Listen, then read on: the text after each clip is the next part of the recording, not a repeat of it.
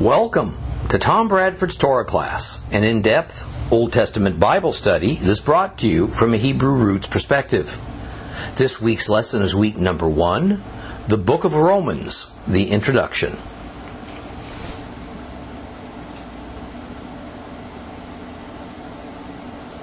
Well, today we embark on a study of the New Testament book of Romans. Now we're going to have quite the dialogue about this exquisite work of the Apostle Paul, because it has more to do with shaping the Christian faith as we know it than any other book in the Bible. Easily.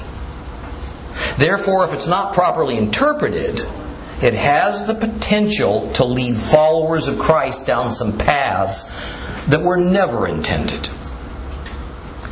Now, I think if a survey was taken among Christians, not only would the book of Romans probably be the most widely read, but we would find that there are more commentaries that have been written on Romans than any other Bible book. So, why, if I'm greatly aware of that, would I offer yet another commentary and teaching on Romans? There are a number of worthy commentaries available on Romans written by excellent scholars and brilliant people. Frankly, that reality was a personal dilemma.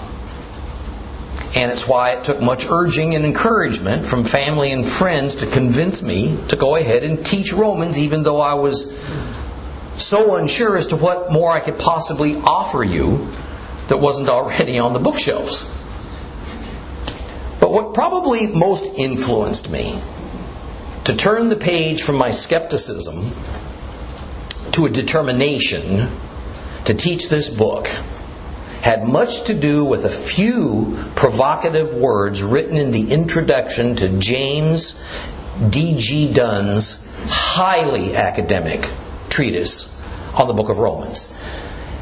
In his introduction, he says this: "The dialogue present in the book of Romans, of course, arises out of the fact that the apostle to the Gentiles is precisely Paul, the Hebrew of Hebrews, and zealous Pharisee, now converted but still sharing many of his earlier concerns.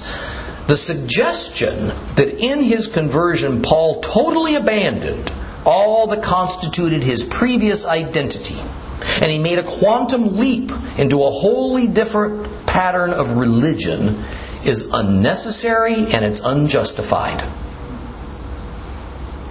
More serious still, it cuts itself off from the possibility of reaching a proper exegesis of Romans, and it condemns its interpretation of Paul to confusion and contradiction.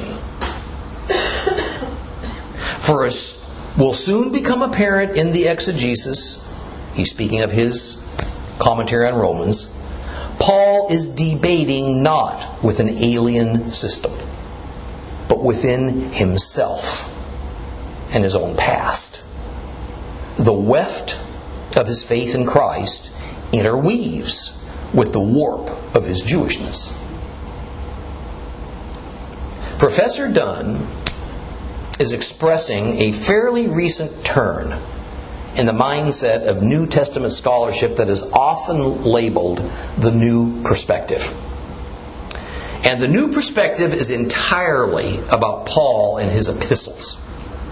The champion of this New Perspective on Paul and his writings is E.P. Sanders, a highly renowned Bible scholar, someone I've spoken to you about in other lessons.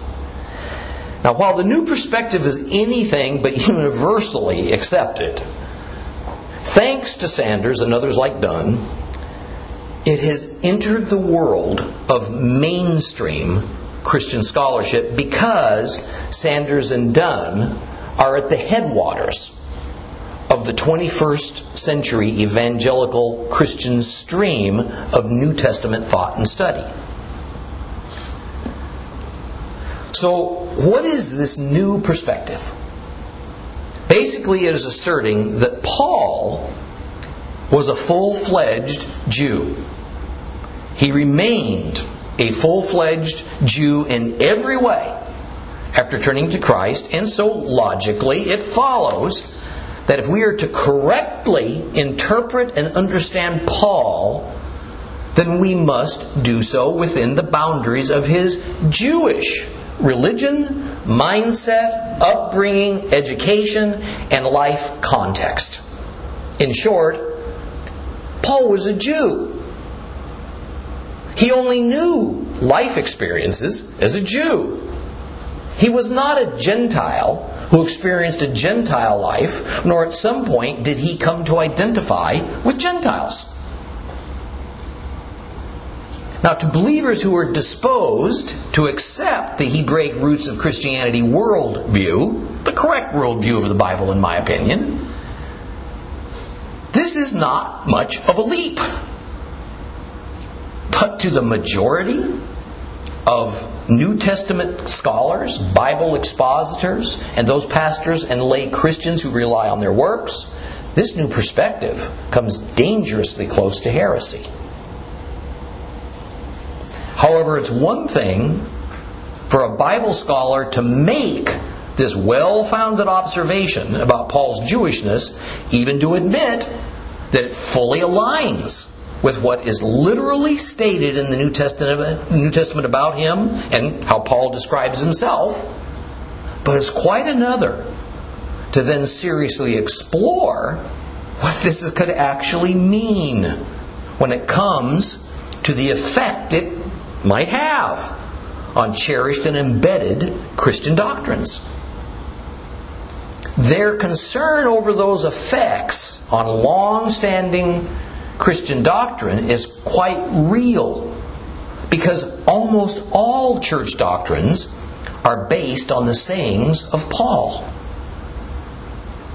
So if it turns out that for 19 centuries institutional Christianity has not correctly understood what Paul meant because his words have a different meaning within the Jewish societal context in which they were written versus the Gentile societal context in which those words have been studied and used to establish a systematic theology of the church, well, then it opens up a Christian Pandora's box of all sorts of challenges and possibly inconvenient, if not embarrassing, discoveries. So this is the point at which even open-minded commentary writers find themselves at the end of a promising road to new discoveries in the Bible because they're unwilling to pursue it. They will journey no farther down this path of a new perspective on Paul because they're well aware that to do so risks careers, livelihoods, and valued academic and religious associations that they have worked lifetimes to gain. Now, as one who has read the works of E.P. Sanders and James Dunn, I'm sorry to say that they too are reluctant to go any further, at least for now. Some of that concern, no doubt, comes from knowing that if their deepest suspicions of where this road leads were to be realized, it could be most disruptive to the inner workings of the institutional church as we know it today, in ways that aren't predictable. Now, don't think for a moment that I'm over-dramatizing this crucial matter of how one is to characterize Paul, the author of Romans, and therefore how one must interpret Paul. I mean, have you ever considered what it would mean to Baptist or Methodist or Calvary Chapel or any number of evangelical Christian denominations if suddenly the leading and most trusted of their Bible academics admitted that the law of Moses was not abolished? Wow. Or that mankind does not face a choice of salvation methods between law, the old way for Jews, or grace, the new way for Gentiles. Or that God has not abandoned His original people, the Jews, and replaced them with his new people, Gentile Christians? How about if it turns out that Sabbath keeping is still an ongoing commandment of God, as well as keeping His holy appointed times as ordained in the Bible? I mean, what we're dealing with are some of the most foundational issues that God's Word sets forth. Issues that our early church fathers, all Gentiles of course, decided upon. They declared them as doctrines. And these doctrines have generally been followed and accepted as unassailable by the Christian community ever since. And that's whether you're Catholic, Protestant, or Orthodox. Now, what I'm preparing you for, then, we'll see if you come back,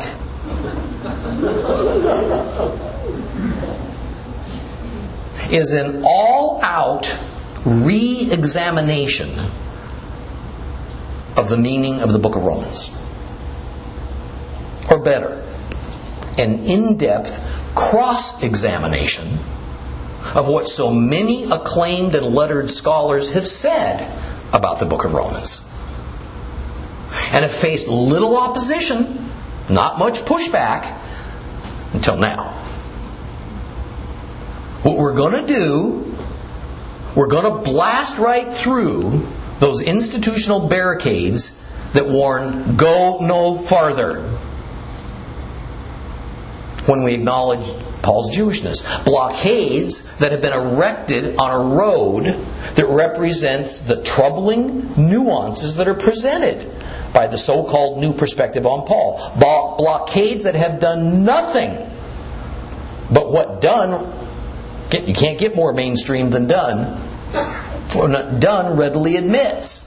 It condemns the interpretation of Paul to confusion and to contradiction. I mean, clearly, it is a denomination's particular interpretation of Paul that gives each denomination its uniqueness. But how can that be if we're all reading the same words from the same apostle from the same New Testament? How can the doctrines of various denominations vary so greatly from one another if we have but a single source of reference that we all look to? The answer is again as done stated. When the Hebrew context and the Jewish reality of who Paul is removed, what remains is confusion and contradiction. And for centuries, Paul has been accused by insiders and outsiders of the Christian faith of confusion and contradiction in his several epistles. Thus, each denomination has cherry-picked statements of Paul that suits their agenda and belief, and it ignores others of Paul's statements that seem contradictory to those. And it's that set of Paul's statements that has formed the basis of their particular brand of Christianity. So what does this all mean for us in our study of Romans? It means that we're going to do our best, which is all any of us can do, to choose truth over tradition.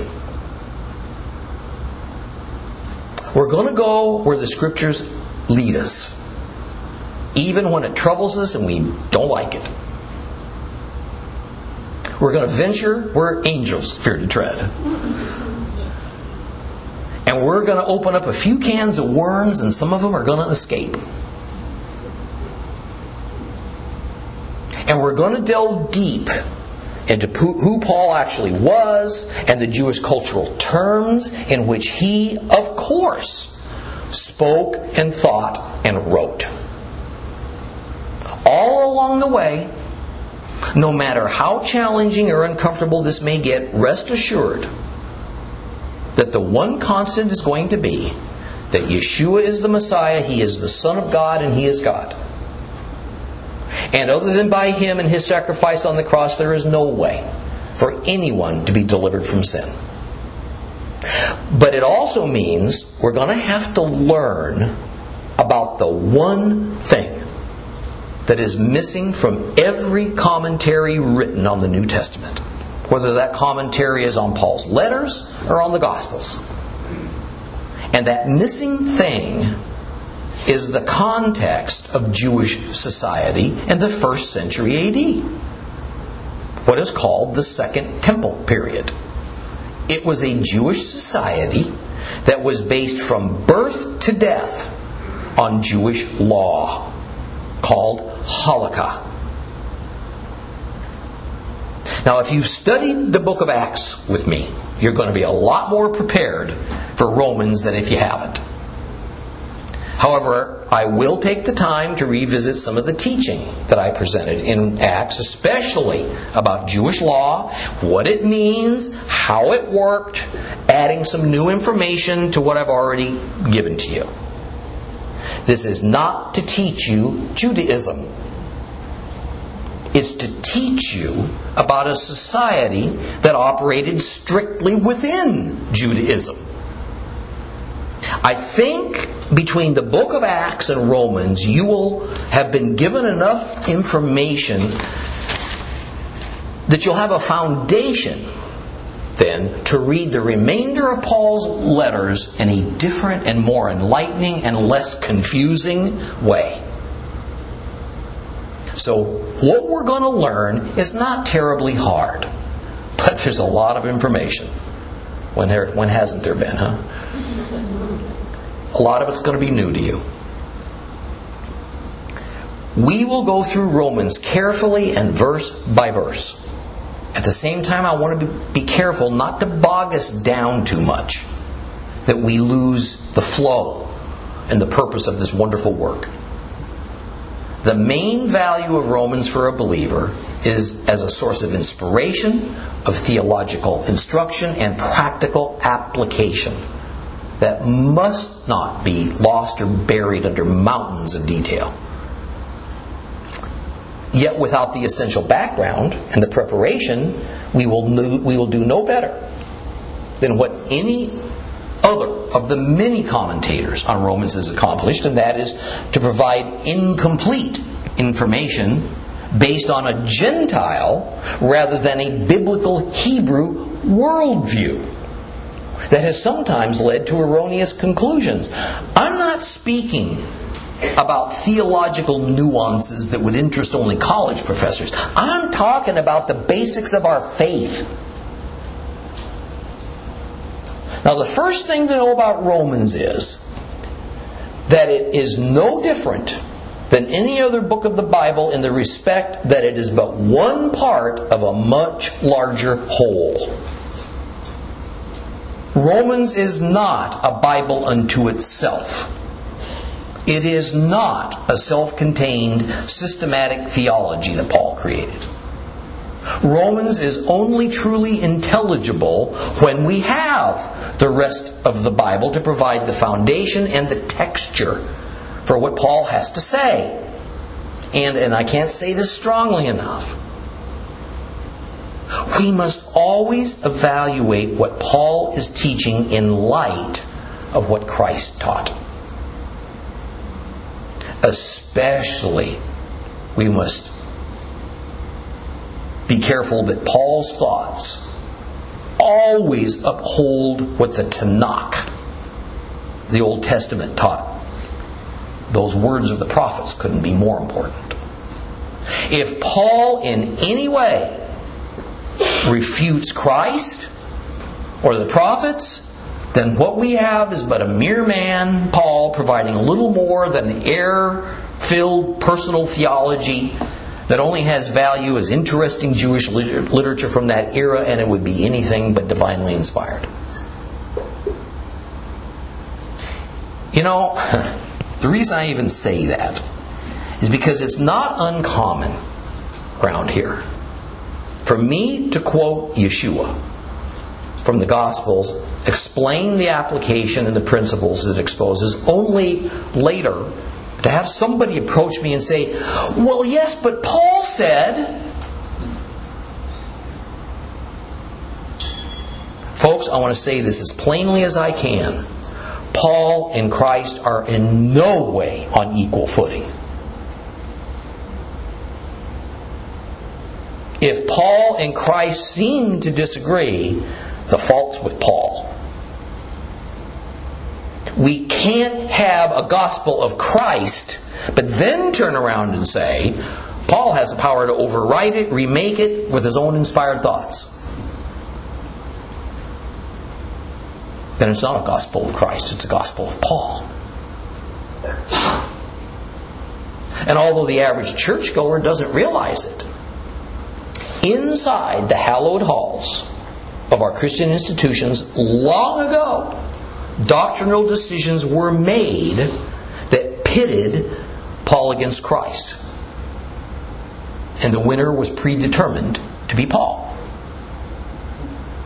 And this is because there were ways to spin Paul's statements that made him appear to agree with the Gentile church authorities. Now, on the other hand, if I truly thought that Paul disagreed on any theological point of consequence over and against Yeshua, we wouldn't even be studying his most famous letter, the book of Romans. I'd be telling you to avoid it. What we're going to see in Romans is Paul working out a very sticky cultural and theological problem. The participation of Gentiles within the early community of Jewish believers that, as of that time, still operated strictly as a sect of Judaism. In fact, so much of Shaul's dialogue is about or is aimed at directly towards Gentile believers that some commentators think that the book of Romans was written strictly to and for Gentiles. And this belief, very popular in the early Gentile-dominated church, is what propelled the viewpoint that the book of Romans ought to be the primary source of doctrine for the new religion called Christianity, a religion that's offered only to Gentiles. To this day, the bulk of Christian commentators, again, all Gentile of course, refer to the book of Romans as Hellenistic literature. See, Hellenism refers to the lifestyle and the culture practiced by the Gentile Greeks and Romans. This was the dominant and the desired culture of the Roman Empire. By thinking of the book of Romans as Hellenistic literature, then we necessarily discard the Jewishness of its author, the Jewishness of its context, the Jewishness of its theology, and the Jewishness of its meaning and message. In truth, the book of Romans is thoroughly Jewish literature that even employs rather standard debate and defense principles and terminology used by the sages and the rabbis in the Talmud. Yeah, the oldest extant manuscripts of this book, Romans, is written in Greek. But this shouldn't be troubling. Greek was the most universally spoken language in the Roman Empire. Paul was a diaspora Jew. His first language was Greek. The Jews, believing or not, in Rome, to whom this letter was written, would have spoken Greek.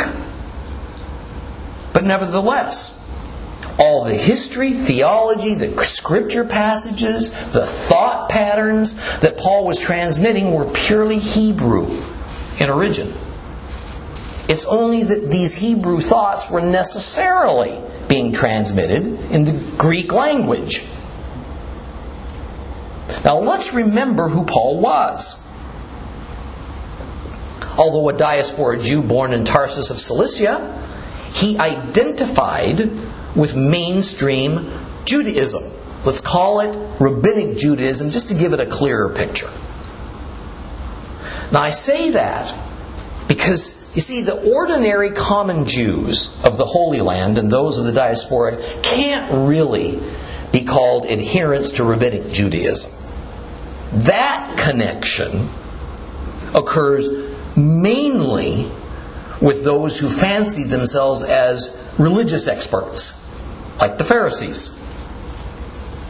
The common folk would not have identified themselves with any specific Jewish party. Thus, we don't find ordinary Jews saying that they're Pharisees. In fact, Paul was part of a specific strand of rabbinic Judaism that was espoused by, taught by, the highly acclaimed teacher Gamaliel.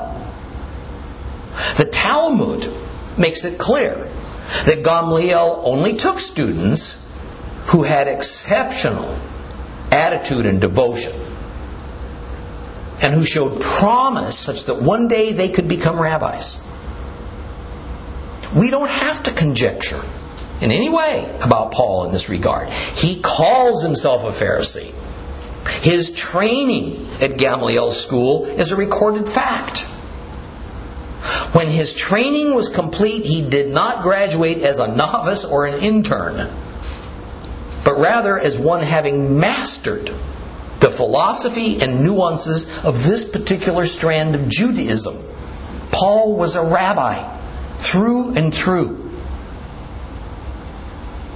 I'm going to make an analogy now in order to make a point that I've touched on before. I hope you'll give me all your focus for a few moments. I think it'll be valuable to you. Now, although in Paul's school, studying the Bible, the biblical Torah, the prophets, was certainly part of his training, in reality, what was taught were the theological viewpoints of Gamaliel about the Torah and the prophets. Further, this particular strand of rabbinical Judaism that Gamaliel followed operated within a set of doctrines that we commonly call Jewish law. In Hebrew, this is called halakha. Now, these Jewish laws were not the same thing as the Torah law, the law of Moses. Jewish law is not the law of Moses. Two different things. The law of Moses in Hebrew is called mitzvot. Rather, these Jewish laws were essentially man-made rulings and doctrines, Yeshua called them traditions of the elders, purported to accurately reflect the true interpretation of the law of Moses and the prophets. The rulings and doctrines established a system of behaviors and customs and theological expectations that those who adhered to the Gamaliel rabbinic philosophy, those like Paul, believed in, so they followed them scrupulously. Now, for centuries, although much more so in modern times, training centers for the future leaders of Christianity have operated in the same way as these ancient rabbinical schools. We usually call these Christian training centers seminaries. However, each strand of Christianity, each denomination, has its own peculiar set of doctrines, so each has its own designated schools to teach their doctrines. So what happens at a seminary? Now, while the Bible is certainly taught, the larger emphasis is placed in the doctrines and customs and theological expectations of that particular denomination that operates the seminary, because those doctrines are purportedly derived from the Bible and define what that denomination believes that the Bible says about any number of subjects. So when a student signs up to attend a certain seminary, he or she has already made a conscious decision about which strand of Christianity they have faith in and intend to follow. The rulings and doctrines that they're taught at seminary then establish that particular denomination system of behaviors and customs and theological expectations that those students are not only to follow, but are, as graduates, expected to lead other people to follow. Now, in both the cases of Judaism and Christianity, while the Bible is highly venerated and it's taught, at their schools, it's given second place to the doctrines and customs that are taught. Let me say it this way. The Bible is viewed through the lens of that denomination's doctrines, not the other way around. The Bible is viewed through the lens of that denomination's doctrines, not the other way around. So although the student might not be fully conscious of it, what they wind up gaining is the greatest knowledge of and devotion to the ways that a board of religious scholars and elders long ago decided are the right ways. In Christianity, these ways are called doctrines. In Judaism, they're called halakot, plural for halakha, Jewish law. Once again, are these ways taught in the religious schools, Judaism or Christianity, the same as the Bible? Are they Scripture? No. But they are said to capture the correct essence and meaning of the Bible. This is why I regularly say that the Christian church is no more nor less Bible-based than Judaism. The church is doctrine-based, just as Judaism is halakha-based. Paul's theology revolved around the halakha of the Pharisees. In fact, it was the halakha of a specific brand of Pharisees as championed by Gamaliel, and it did not always agree with the halakha of the other brands of Pharisees, which, like with Christianity, there were numerous brands. Thus, when Paul thinks and speaks and writes and instructs, he does so with the underlying foundation of the halakha he learned at the feet of Gamaliel. But since meeting his Messiah on the road to Damascus, Paul, somewhere, somehow, began assimilating a new halakha. The halakha taught by Yeshua of Nazareth. Now remember, halakha is just a certain group's interpretation of the Bible. So Paul was adopting Yeshua's interpretation of the Bible that would become intertwined with his established halakha taught by Gamaliel. And much of what Yeshua teaches as his halakha generally fits with the halakha of the Pharisees, although obviously some does not. But Paul's real dilemma, you see, was this. Yeshua told him he was to be the emissary of this new halakha, Christ's halakha, to the Gentiles. And the core of Christ's halakha was what? The gospel. The problem is, there was no school to teach this because Yeshua was now in heaven. And because Messianic Judaism was far too young and embattled to have formed schools. There was no precedent in Jewish history for offering salvation to Gentiles on faith in the covenants God had made with the Hebrews. No precedent for this. So Paul had to think it through, to come to some conclusions, to establish solutions, to make rulings to go by. In other words, from Paul's perspective, and remember he is a rabbi, he was establishing Messianic halakha.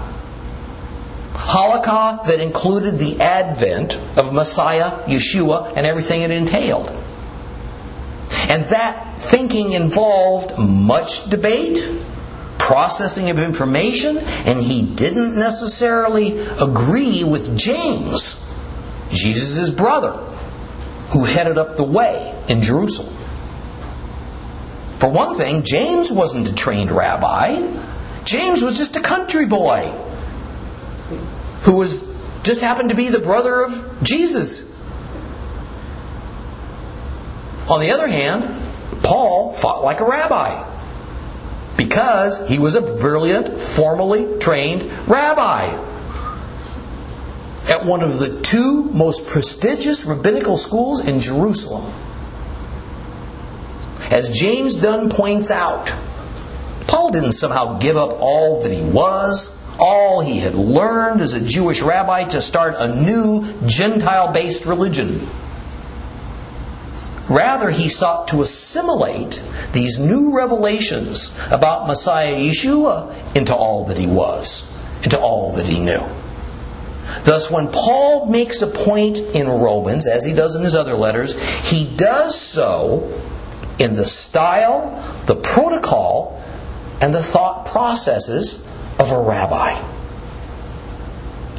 Now, the Hebraic Roots Bible commentators, Shulam and Le Cornu, have researched and cross-referenced some of the terminology that Paul likes to use in his letters with what is used by rabbis in their arguments and debates as they appear in the Talmud. And they found some expected similarities. Now, for those of you who might not know, the Talmud is essentially a large volume of Jewish writings containing the religious rulings and traditions and customs of Judaism. But it operated in a really unique way.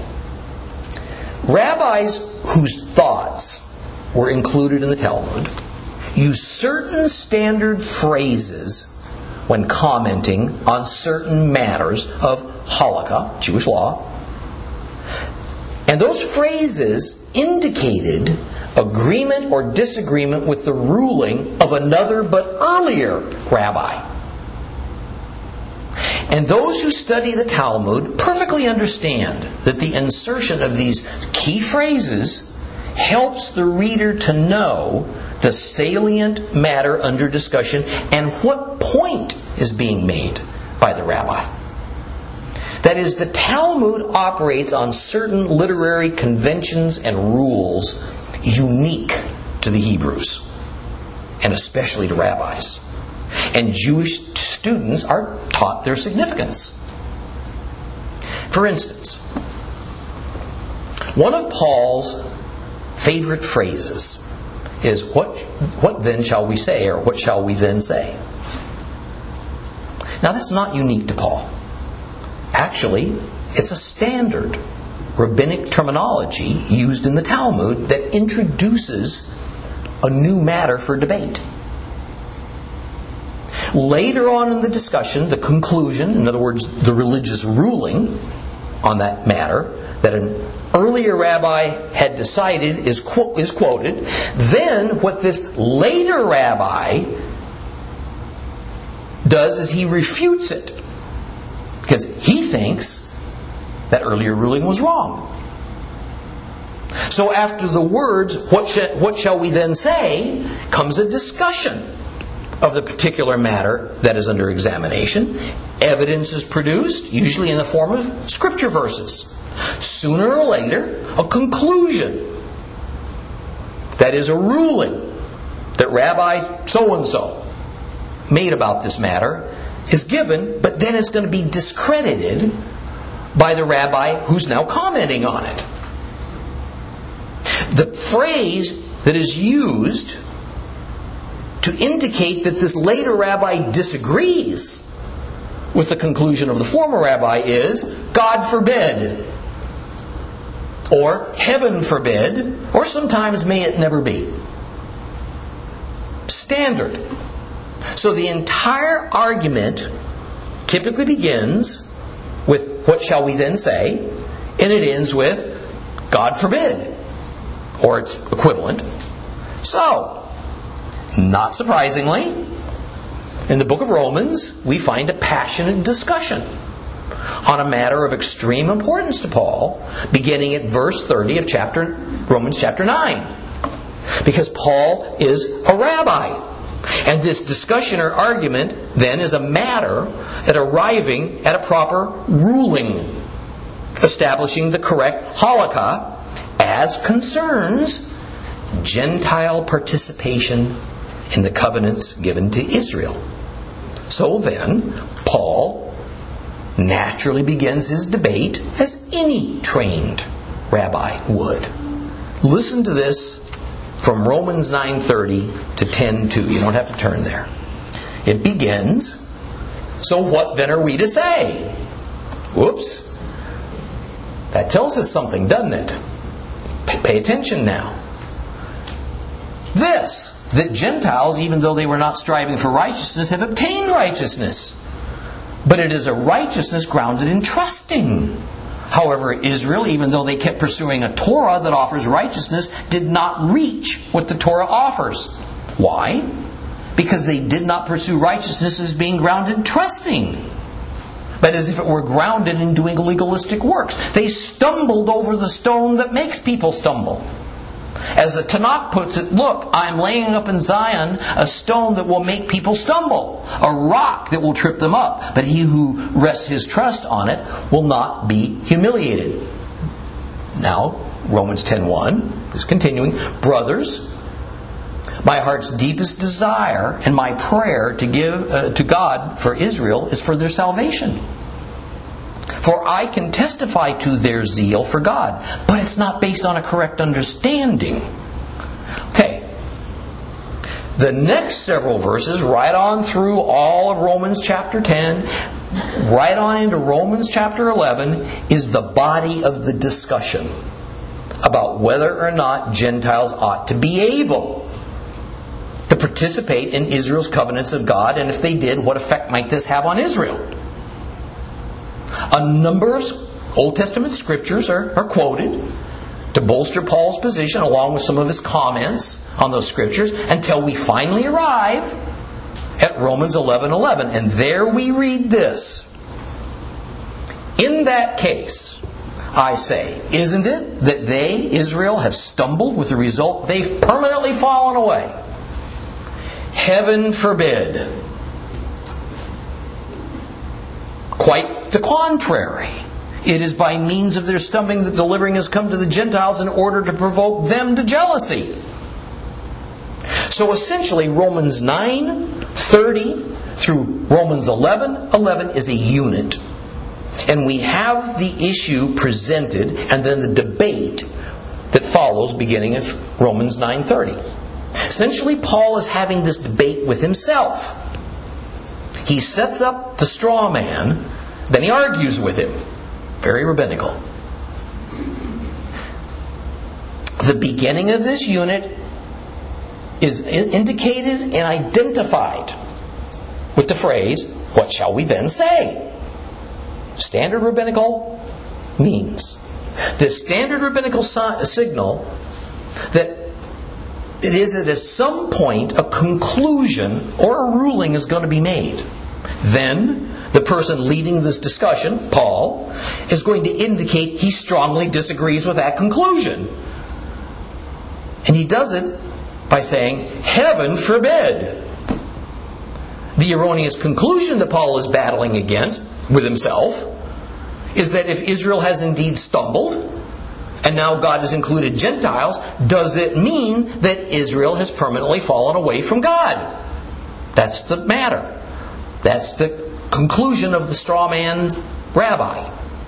Paul's answer to this erroneous conclusion, "Heaven forbid." Then in the next sentence, he states what he considers to be the right ruling, the correct halakha, which is that by means of Israel stumbling, deliverance has come to the Gentiles, but all of this is with the hope that all of Israel will be saved. So for him, that's the right ruling. Now, most Gentile New Testament commentators who have no idea of Second Temple Judaism or Jewish culture, and certainly have no working knowledge of the Talmud, look at this erroneous conclusion in Romans 11 about Israel having permanently fallen away and say, "See, Paul has just admitted Israel's fallen away from God forever."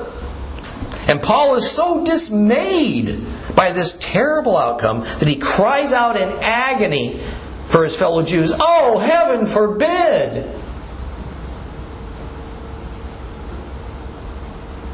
Nothing could be further from reality, as I've just demonstrated to you.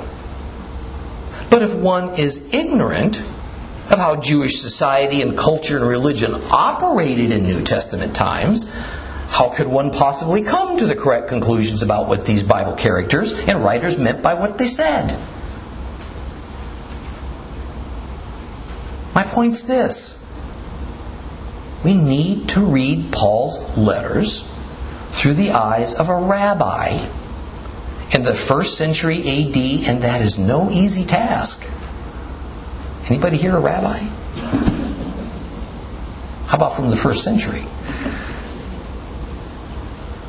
When Paul wrote, he realized he was handcuffed by the fact that many who will read his letters are Gentiles who have little means to truly understand what he's telling them, because they have no understanding of Jewish culture or Judaism or the Hebrew Bible. So he tries his best to use terms that Gentiles might understand better. Terms that may not be an exact fit to what he's trying to communicate, but terms that Gentiles with a low level, or more likely no level, of biblical knowledge can better understand. But this brings up another important matter. Who then but a Jew in Paul's day could explain to Gentiles what the Hebrew Scriptures, the Bible, the Old Testament meant? Who but a Jew could expound upon what Paul meant in his letters and then explain it to Gentiles? See, this is why Paul was so firmly synagogue-based in his evangelism. He needed believing Jews in the synagogues of foreign lands to be representatives of the faith, believing Jews who had a heart for Gentiles being included. I'd go so far as to say that Paul counted on, he depended upon believing Jews to interpret his letters to believing or even seeking Gentiles.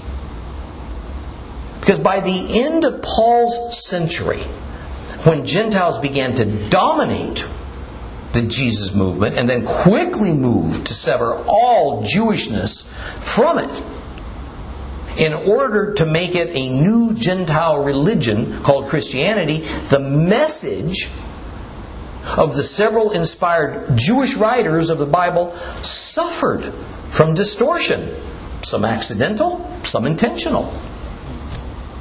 It would not be until early in the 3rd century AD that the New Testament was ordained into existence. It didn't exist before then. By then, anti-Semitism was a basic foundational doctrine of the church. So there was little hope that these New Testament writings written by Jews would be properly interpreted and applied by Gentiles. But today, as demonstrated by the recent new perspective on Paul that so far has been adopted by a few of our most prestigious Bible scholars, we are starting to see a change of attitude. Perhaps we are living in the era in which the Spirit is moving across the face of this planet and the souls of His believers to bring a better understanding of the Word of God to His worshipers. Finally, I have no other way to explain the sudden eruption of the Hebrew Roots movement.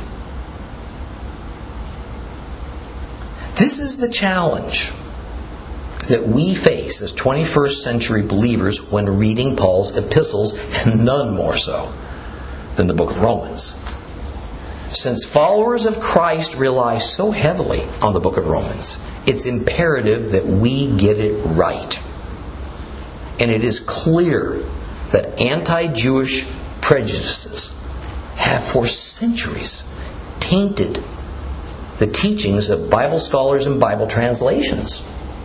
Now, the good news is that because of the lateness of our era as the time of Messiah's return approaches, we are seeing a movement of believers towards an openness to rediscovering the Bible in its Hebrew context. You're proof of it. and towards looking to Jews to help unravel the true meaning of Holy Scripture. So I think that while what I intend to teach you may presently not be very well accepted within the institutional church, more and more believers will see the truth of it and grab hold as the days go by. Why do I think this? Because it was prophesied 2,500 years ago, and I see it happening with my own eyes. Zechariah 8:23. Adonai Sebaot says, when that time comes, 10 men will take hold, speaking all languages of the nations. They will grab hold of the cloak of a Jew and say, we want to go with you because we've heard that God is with you. Next time we'll conclude our introduction and we'll get started in the first chapter of the book of Romans.